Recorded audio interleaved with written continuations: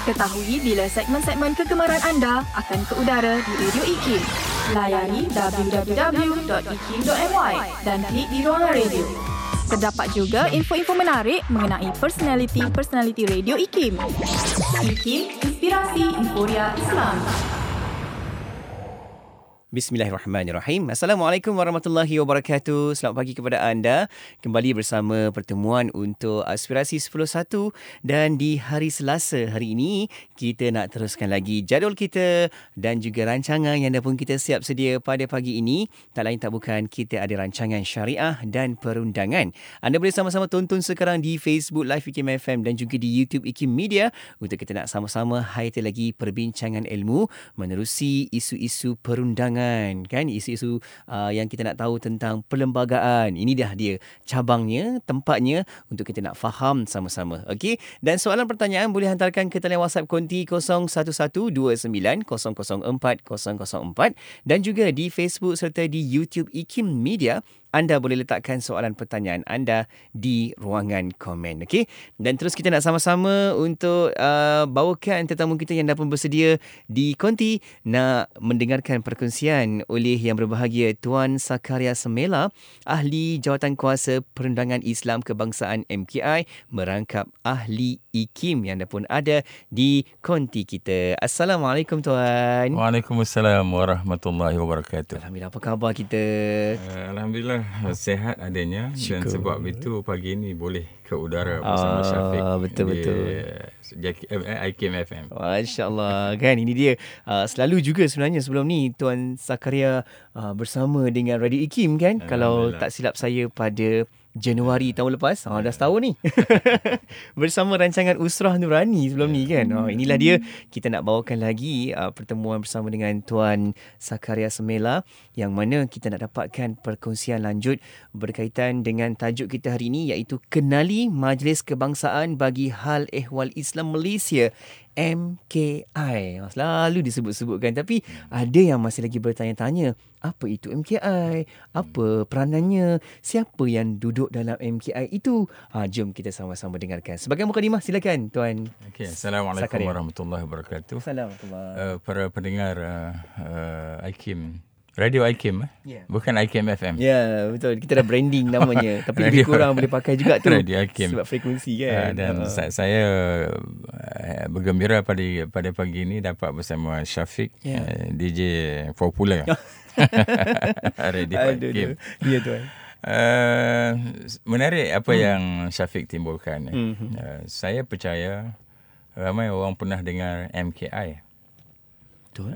Tapi tak ramai yang tahu dia punya nama penuhnya. Itu Majlis Kebangsaan bagi Hal Ehwal Islam Malaysia, MKI. Bagi mereka yang berada di pentadbiran Darul Islam, sudah tentu mereka tahu. Sayangnya kalau masyarakat yang bukan daripada sektor Islam tahu, itu lebih baik. Betul. Sebab MKI ini adalah kunci kepada orang tu memberi nyawa kepada hidupnya artikel 3 Perlembagaan Persekutuan Islam sebagai agama bagi persekutuan itu. Tanpa MKI dia akan ada sedikit ketempangan. Dan sebab itulah kalau kita lihat sejarahnya, Tanah Melayu Merdeka 1957. Pembentukan Malaysia 1963. Dalam Perlembagaan Persekutuan Tanah Melayu, artikel 3 itu dah wujud, Islam agama bagi persekutuan kan. Kemudian dalam pembentukan Malaysia, artikel 3 tetap wujud dan telah kekal, Islam sebagai agama bagi persekutuan. Tetapi kenapa peraturan MKI ini muncul 1968? Ada signifikan dan ada makna yang tersendiri. Kita berterima kasih kepada almarhum Tuanku Abdul Rahman dan barisan pimpinan pada waktu itu yang telah menyedari bahawa artikel 3 Islam agama bagi persekutuan itu ada pada catatan, tetapi jenteranya tidak ada. Kenapa? Kerana sebelum mereka negeri-negeri di tanah Melayu telah ada institusi pengurusan awal Islam. Setiap negeri. Setiap negeri telah ada. Umpamanya ada Ordinan Selangor 1952, maknanya seluruh Merdeka hal ehwal Islam ni telah ada dalam undang-undang negeri. Maknanya apabila kita merdeka 1957, perkara itu dibawa. Sebab itulah kalau kita tengok dalam perlembagaan, Artikel 3 menyebut Islam agama bagi persekutuan, tetapi jadual 9 senarai 2 butiran 1 menyebut agama ini adalah di bawah bidang kuasa negeri. So, Tuanku Abdul Rahman dan rakan-rakan kabinet pada waktu itu telah melihat bahawa mesti ada penghubung, jambatan penghubung antara negeri dan negara. Kalau tidak, entiti pengurusan ehwal Islam di peringkat negara tak ada. Yang ada hanyalah negeri. Bagaimana kita nak berdiri sebagai sebuah negara? Kan? Jadi oleh kerana itu, pada mesyuarat Majlis Raja-Raja Malaysia kali yang ke-81 yang diadakan di Istana Negara Kuala Lumpur pada 17 Oktober 1968, pada hari kedua persidangan Majlis Raja-Raja, Tuanku Raja-Raja telah memperkenankan penubuhan MKI melalui suatu dekri yang kita kata peraturan MKI 1968. Dan daripada situlah bermulanya pengurusan hal ehwal Islam di peringkat pusat. Okey. Dengan persetujuan Majlis Raja-Raja pada 17 Oktober 1968 itu, kemudian pada 1 Julai 1969, Sekretariat MKI telah diwujudkan, ditubuhkan di Jabatan Perdana Menteri. Itulah bermulanya. Kemudian pada itu untuk MKI pada waktu itu hanyalah untuk Semenanjung saja, negeri-negeri Semenanjung. Kemudian pada 17 Jun 1971, apabila Sabah dan Sarawak menerima, sebab perkara hal ehwal Islam ini dia ada spesial. Maknanya penerimaan negeri dan sebagainya itu mesti dengan ada tata caranya dan dia tidak automatik.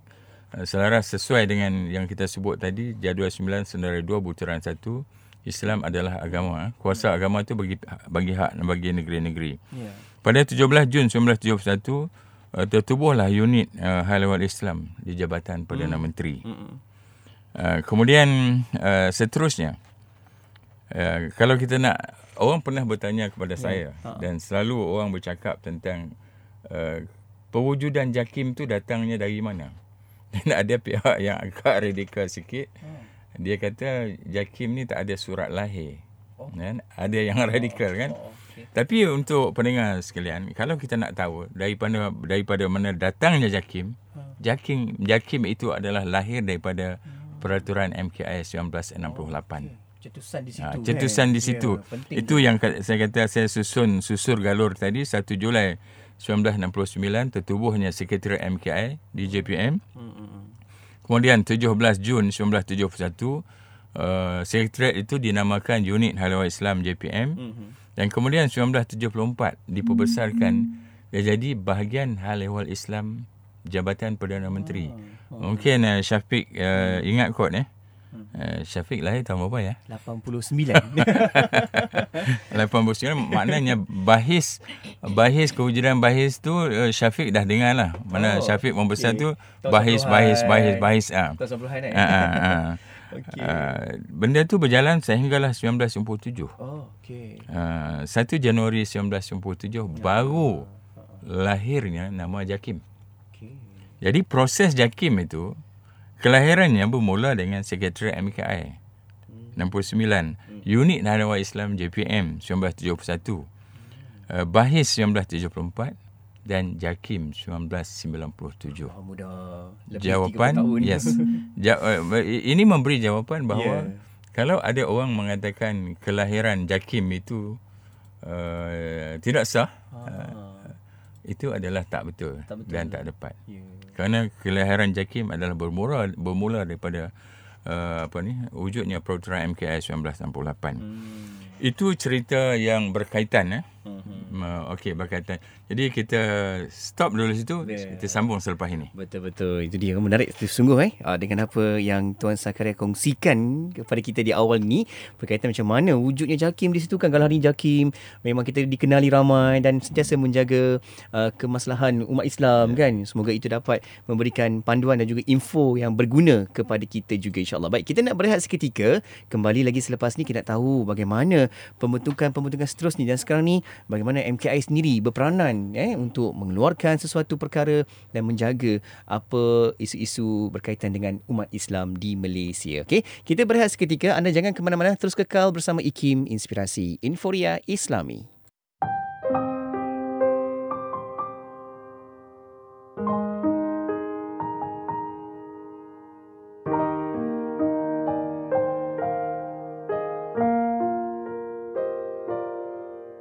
At-Tawwab.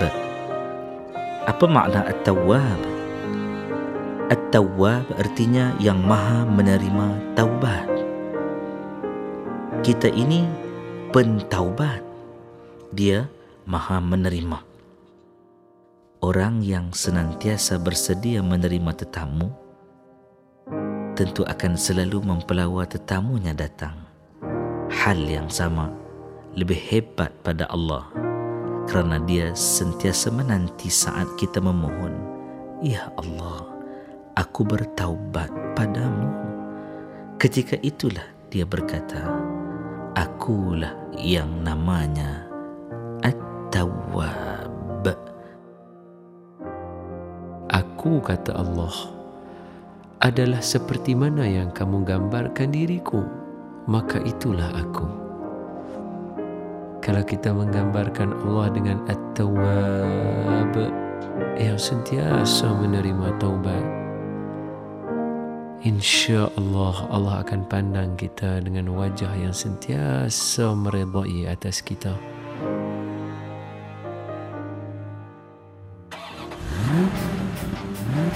kPa, kilopascal, PSI per square inch.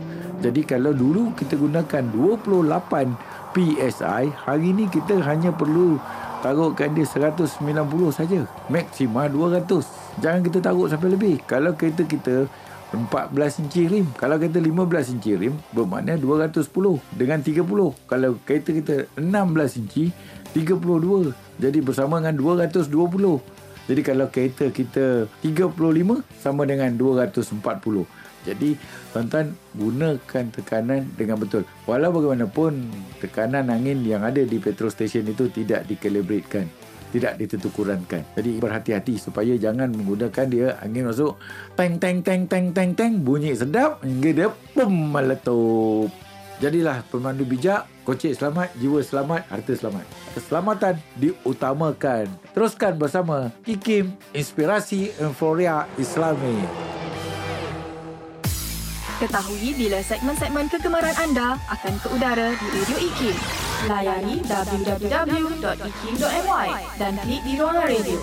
Terdapat juga info-info menarik mengenai personaliti Radio IKIM. IKIM Inspirasi Inforia Islam. Kembali bersama IKIM Inspirasi Inforia Islami. Alhamdulillah, saya Syafiq masih lagi temankan anda untuk pertemuan di rancangan Syariah dan Perundangan. Kita masih lagi bersama-sama dengan tetamu kita, iaitu yang berbahagia Tuan Zakaria Semela, merupakan ahli Jawatan Kuasa Perundangan Islam Kebangsaan MKI, merangkap ahli IKIM. Kita nak bincang dalam tajuk bicara kita, iaitu kenali Majlis Kebangsaan bagi Hal Ehwal Islam Malaysia MKI. Okey, Masya-Allah, tadi Tuan Zakaria dah berikan makluman kepada kita macam mana tercetusnya JAKIM, Jabatan Kemajuan Islam Malaysia, kan? Itu kita dapat yang nama sekarang lah, padahal tahun 1969 dah ada nama dia dah waktu tu, dan ada sedikit peningkatannya, kan, perubahannya. Yang penting adalah untuk nak sama-sama menjaga institusi agama Islam, kan? Dan kita nak tahu pembentukan seterusnya. Okey. Ya. Syafiq, oleh kerana 1968 dan sekarang 2022 itu panjang, 55 tahun, Sekarang 2023, sorry, Betul. bukan 22. Kita awal Betul, 2023. Maknanya 56 tahun, panjang cerita. Jadi perbincangan kita tentang MKI ni mesti bersiri. Ya, betul. Supaya pendengar kita boleh faham, boleh tahu dengan detail apa dan bagaimana. Kalau kita buat singkatan saja, sudah tentulah pemahamannya pun singkat juga.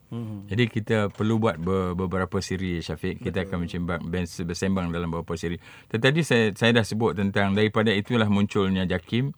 Kemudian pada tahun 1998, 97-98, tertubuh Jabatan Kehakiman Syariah Malaysia. JKSM. Singkatannya tu. Itu adalah Jabatan Persekutuan. Ya. Kemudian 2004, 27 Mac 2004, tertubuh Jauhar. Jauhar. Pernah dengar Jauhar kan? Jabatan Wakaf Haji Zakat. Zakat Haji, begitulah. Ya. Dan satu lagi, 1974 juga, serentak dengan penubuhan BAHIS tu, ada satu yang ditubuhkan di Kuala Lumpur, di wilayah Persekutuan, iaitu penubuhan Majlis Agama Islam Wilayah Persekutuan. Sebelum itu tak ada. Semua ni ada kaitan dengan tertubuhnya wilayah. Wilayah tu dia bukan negeri. Wilayah tak ada raja. Wilayah di bawah Yang di-Pertuan Agong. Jadi kuasa-kuasa agamanya terletak di bawah Yang di-Pertuan Agong. Jadi perlu ada satu majlis yang menasihati Yang di-Pertuan Agong. Macam kalau dia negeri, dia ada Majlis Agama Islam yang menasihati Tuanku Sultan bagi negeri-negeri berkenaan. Ini semua cerita yang menarik, yang sangat bagus kalau masyarakat kita faham. Yang dah faham, alhamdulillah. Tapi yang tak faham, elok faham. Betul. Jadi, okey. Kali ini saya nak cerita tentang Peraturan MKI 1968. Okey. Peraturan MKI ni yang saya sebut tadi, yang diluluskan yang diperkenankan pada 17 Oktober 1968 ini, mempunyai hanya 17 perkara. Okey. 17 perkara saja. Maknanya singkat sangat. Ada orang kata, ada orang argue mengatakan ini bukan undang-undang. Yes, ini bukan undang-undang. Tetapi peraturan MKI ini dibuat di bawah oleh Majlis Raja-Raja, dan penubuhan Majlis Raja-Raja itu di bawah Artikel 38 Perlembagaan Persekutuan. Maknanya kewujudan dia mempunyai susul galur perundangan yang kukuh. Kan? Walaupun dia bukan akta, dia bukan apa, tetapi peraturan ini dia mengikat dengan cantik dan menyusun gerak langkah pengurusan awal Islam kebangsaan itu menjadi cantik. Okey, saya akan detailkan, Syafiq, apa matlamat peraturan MKI 1968 itu. Kalau kita ikut dalam peraturan 7, majlis itu maksudnya majlis MKI lah, Majlis Kebangsaan bagi Hawal Islam Malaysia itu diwujudkan untuk berperanan, yang pertama, membincang, menimbang dan menguruskan apa-apa perkara yang dirujukkan kepadanya oleh majlis raja-raja, mana-mana kerajaan negeri atau mana-mana majlis agama Islam negeri, atau seseorang ahli majlis, ahli majlis MKI itu, dengan tujuan hendak memberi nasihat dan pengusyuran, nak minta pandangan. Sebab MKI ini diwujudkan untuk penyelarasan. Dia bukan untuk selain daripada itu. Okey, yang kedua, untuk memberi nasihat kepada Majlis Raja-Raja, Kerajaan Negeri atau Majlis Agama Islam Negeri atas apa-apa perkara berkenaan dengan perundangan Islam atau pentadbiran agama Islam atau pelajaran agama Islam, dengan tujuan untuk memperbaiki, menyamakan atau menggalak persamaan undang-undang atau pentadbiran. Itu key pointnya.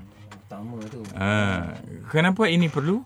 Kerana agama itu kuasa negeri. Ya. Hak negeri. Maknanya, okey, berapa negeri yang ada raja? Berapa negeri yang ada raja? 9 negeri. 9 negeri kan? Raja, Sultan, Tuanku Raja dan yang di-Pertuan Besar negeri, yang bagi negeri 9. Maknanya untuk agama bagi negeri-negeri yang beraja, itu hak dia. Hak boleh bicara tuanku menurut undang-undang. Maknanya pusat ni tak boleh mengarah. Sebab itu kalau orang bercakap tentang agama, dia ada sedikit perbezaan daripada pentadbiran selain pada agama. Walaupun dalam isu tanah sama juga, tapi dalam agama dia lebih special. Pusat tak ada power. Quote unquote lah, saya sebut itu sebab ini pun nanti akan ada orang kontra juga, tak apa. Tapi pada dasarnya pusat tak ada kuasa dalam perkara agama. Negeri-negeri yang beraja itu di bawah kuasa raja. Negeri-negeri yang tidak beraja, Melaka, Penang, Sabah, Sarawak, wilayah persekutuan, itu di bawah Duli Yang Mulia Si Paduka Kabinet yang di-Pertuan Agong. Itu sebagai ketua agama. Okey, bagaimana interaksi atas penyelarasan tadi? Nak menyelaraskan perkara agama, takkanlah kita kata di utaranya lain, di selatannya lain, di timur lain, di barat lain. Sedangkan kita telah berada dalam sebuah negara. Negara Malaysia. Bila kita berinteraksi dengan orang luar, kita tidak berinteraksi menggunakan nama negeri. Betul. Kita guna nama negara. Malaysia. Oleh itu, persamaan itu sangat perlu. Selaras. Tapi untuk menyelaras, inilah tugas yang letak di bawah MKI. Maknanya dia mesti berjalan atas 3 perkara itu. Persamaan dalam 3 perkara. Undang-undang Islam, pendidikan Islam dan pentadbiran hal ehwal Islam. 3 perkara itu boleh dirundingi untuk bersama. Ya, boleh dirundingi untuk bersama. Setuju atau tak setuju ini, MKI bincang, MKI cadangkan bagi alasan-alasan tertentu, angkat kepada Majlis Raja-Raja. Tuanku raja-raja yang akan melihat itu semua. Sebab di dalam artikel 38 artikel 38 6D, di situ perkara-perkara agama yang nak diangkat ke pusat untuk seragamkan semua itu adalah terletak di bawah budi bicara tuanku negeri-negeri. Maknanya melalui platform MKI ini boleh dibincangkan. Mana Majlis Raja-Raja pada tahun 1968 itu telah berkenan menyerahkan kepada MKI untuk berbincang, menasihati tuanku-tuanku raja semua apa yang patut kita seragamkan, apa yang patut kita perkukuhkan dalam 3 bidang: pendidikan Islam, perundangan Islam dan pentadbiran hal ehwal Islam. Ini 3 benda ya. Okey, ada orang bertanya, kalau asalnya sekretariat MKI ini dan sekretariat itu setelah tertubuhnya JAKIM, JAKIM lah yang menjadi sekretariat. Okey, apakah sekretariat ini ada kuasa untuk ini? Sekretariat adalah sekretariat. Sekretariat bekerja untuk MKI. Dan apa-apa saja cadangan yang melibatkan penyelarasan ini, dia mesti bawa pergi MKI dan MKI mesti angkat kepada Majlis Raja-Raja untuk pelaksanaan. Dan kalau kita tengoklah struktur ini sangat cantik. Sangat cantik. Mana kita bersyukur dan terima kasih kepada tuanku almarhum Tuanku Abdul Rahman dan rakan-rakan pada waktu itu kerana telah melihat bagaimana pengurusan ehwal Islam atas nama negara ini boleh berjalan dengan cantik. Mana tidak mengenepikan bidang kuasa negeri dan tidak meninggalkan kuasa negara. Mana kita boleh duduk bersama untuk menjadikan ia cantik dan kelihatan cantik. Manfaatnya kepada siapa? Manfaatnya kepada umat Islam dan negara itu sendiri. Betul, itu dia kan. Jelas di situ ada 3 perkara yang diberikan perhatian untuk kita buat perbincangan berkaitan dengan undang-undang Islam, pendidikan Islam dan juga pentadbiran Islam. Masya-Allah. Okey, kita akan bincang lagi sebab ada juga persoalan yang bertanya, katanya siapa yang berada dalam jawatankuasa MKI itu kan? Siapa penaungnya? Dan bagaimana setiap kali isu-isu dibincangkan, dibahaskan dan terus dibawa kepada yang di-Pertuan Agong. Okey, kita nak berehat seketika dan kita akan kembali lagi selepas ni. Buat anda terus kekal di IKIM. Ada soalan pertanyaan boleh hantarkan ke talian WhatsApp Konti 01129004 Kita berehat seketika, kembali selepas ni, kekal di Radio IKIM. Di antara adab-adab tatkala membaca Al-Quran adalah ikhlas tatkala membacanya, iaitu semata-mata kerana mencari redha Allah Subhanahu Wa Taala. Ini perkara yang kita kena betulkan bila mana kita nak baca Al-Quran. Terutama bulan Ramadan, kita ada kumpulan-kumpulan tadarus. Bukan yang dijaga adalah bacaan, tapi nak tengok siapa habis dulu. Kita kena ingatkan diri kita, keutamaan kita adalah membaca Al-Quran kerana ia satu-satunya mukjizat yang mana Allah berikan kepada Nabi yang masih kekal sehingga hari ini. Jadi bila kita ikhlas dalam membacanya, kita akan mendapat bimbingan daripada Allah melalui Al-Quran yang kita baca. Jadi kena ingat, tulis dekat kita punya buku tu, jangan niat nak siapa habis dulu. Jangan niat siapa semata-mata baca lebih sedap, nak dapat pujian daripada orang. Bukan itu niat kita membaca Al-Quran, tetapi niatnya untuk mendapat keredaan Allah Subhanahu Wa Taala. Jadi yang paling utama nak baca Quran, ikhlas. Kerana Al-Quran ini wahyu daripada Allah, maka kita kena baca kerana Allah.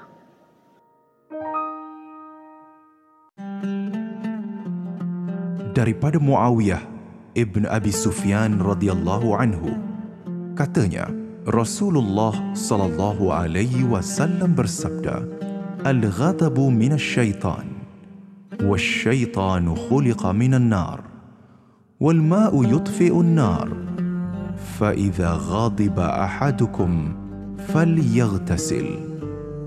Maksudnya, kemarahan daripada syaitan, dan syaitan diciptakan daripada api, sedangkan air memadamkan api. Apabila seseorang daripada kamu marah, maka hendaklah dia mandi. Hadis riwayat Abu Nuaim. Undi lagu-lagu kegemaran anda dan artis-artis kesayangan anda menerusi Carta Ekspresi. Setiap Isnin hingga Khamis. 10 malam hingga 12.30 malam. Undi di www.ikim.my/Carta Ekspresi. Alhamdulillah, kembali bersama saya Syafiq Saleh dalam pertemuan Aspirasi 10.1 dan kita berada di rancangan Syariah dan Perundangan. Bagi anda yang baru saja buka dan juga pasang Radio IKIM, sekarang kita sedang bersama-sama dengan tetamu kita di Konti, iaitu kita bersama dengan yang berbahagia Tuan Zakaria Semela, merupakan juga ahli Jawatankuasa Perundangan Islam Kebangsaan MKI, merangkap ahli IKIM. Masya Allah, dekat juga sebenarnya kita ni kan. Moga-moga lepas ni selalulah kita bersama untuk mendengarkan perkongsian daripada Tuan Zakaria Semela. Sebab ada yang tanya, kenapa nama Tuan special lah kan? Tuan Zakaria Semela kan? Ni dekat Sabah ke dekat Sarawak ke? Orang tanya macam tu. Dia kalau pergi Sabah, nama seperti itu ada. Okay. Tapi sebenarnya saya dari utara. Bapa saya cakap Siam. Orang cakap Siam. Yes, dia tak boleh sebut Z tu sebagai Z. Jadi Z tu jadi S. Sebab tu Zakaria. Kemudian nama dia pula Semela tu sebab Syamil. Tapi Arab orang Siam sebut Semila. Semela. Syamil. Semela. Macam tu. Samael. Jadi itulah Semela. ceritanya. Cerita dia. Nama saya The Only in Malaysia. Itulah kan. Bila baca, special namanya. Masya Allah. Okey Tuan, kita nak teruskan lagi dengan perbincangan kita, iaitu kenali Majlis Kebangsaan bagi Hal Ehwal Islam Malaysia, atau kita panggil dalam singkatannya MKI. Okey. Ada yang bertanya, siapa yang berada di barisan kepimpinan MKI, Tuan? Okey, saya nak share yang peraturan MKI 1968 dulu. Seperti yang sebut tadi, peraturan MKI 1968 ni telah diganti dengan peraturan MKI 2002. Tetapi oleh kerana kita bercerita tentang asal-usul, saya perlu quotekan yang ini dulu. Okey, di bawah peraturan MKI 1968, ahli-ahlinya adalah seorang pengurusi yang dilantik oleh Majlis Raja-Raja dari nama-nama yang disyorkan oleh Perdana Menteri. Tetapi lazimnya sejak dulu sehingga 2023 2021 lah, sebab yang baru ni 10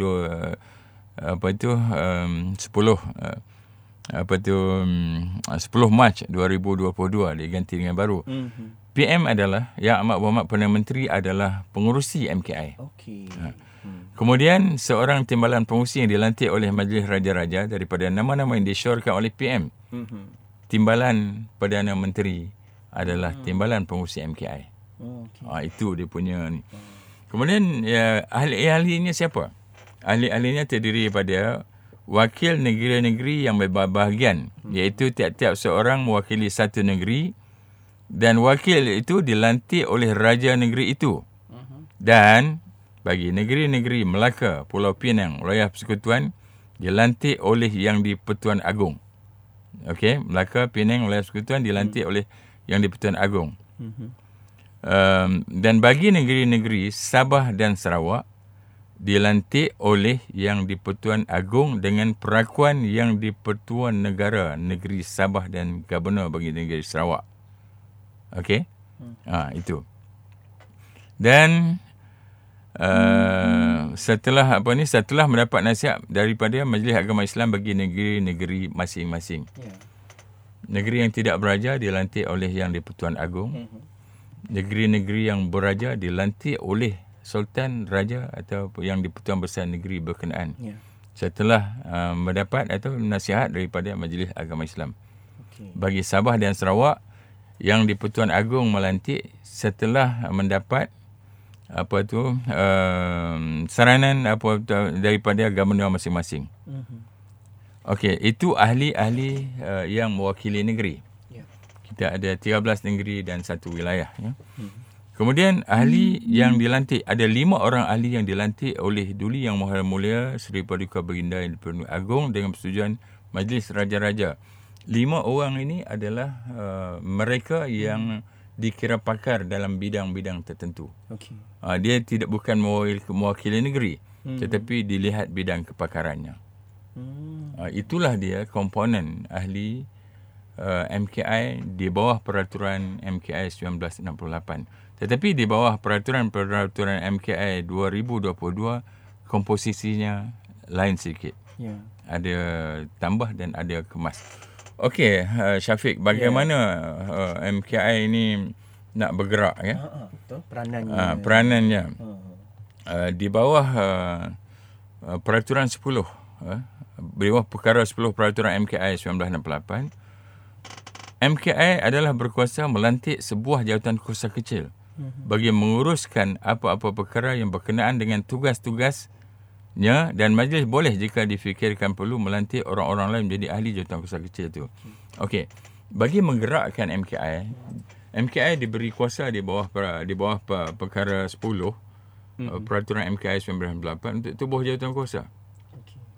Daripada situlah kita pernah dengar jawatan kuasa teknikal, undang-undang syarak dan sivil kebangsaan.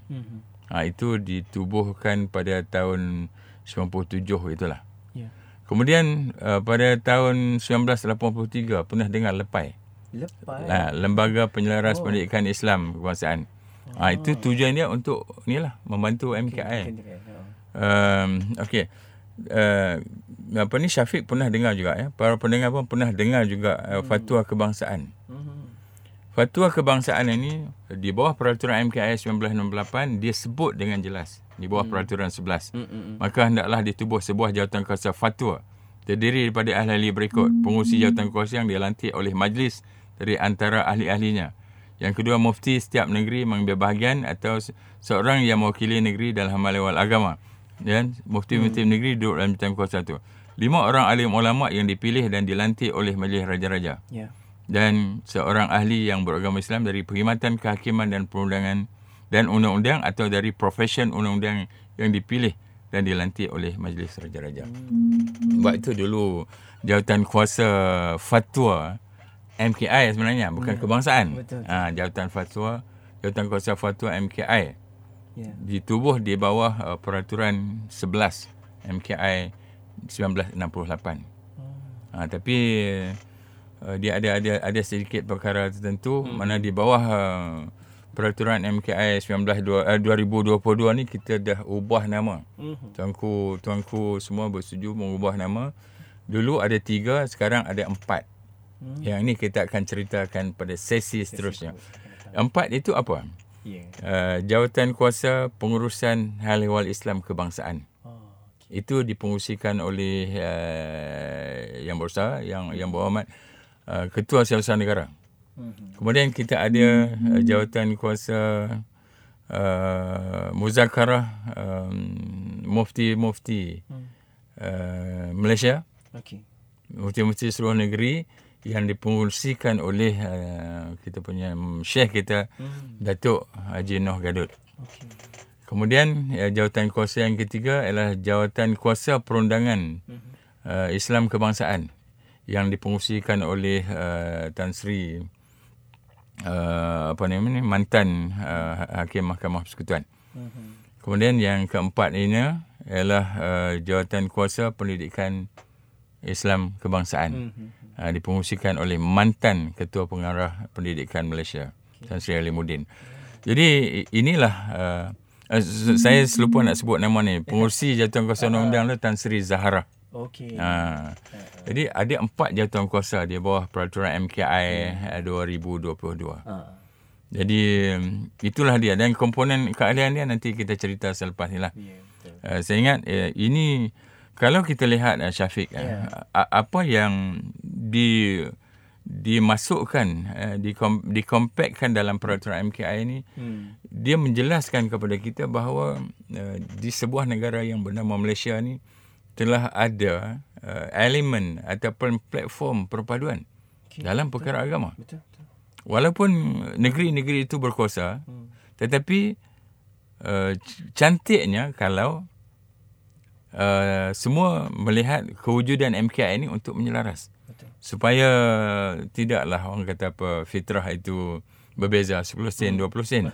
Mana platform untuk sama itu telah ada. Walaupun kita tidak menafikan untuk melaksanakan kuasa-kuasa perundangan, negeri boleh berbeza.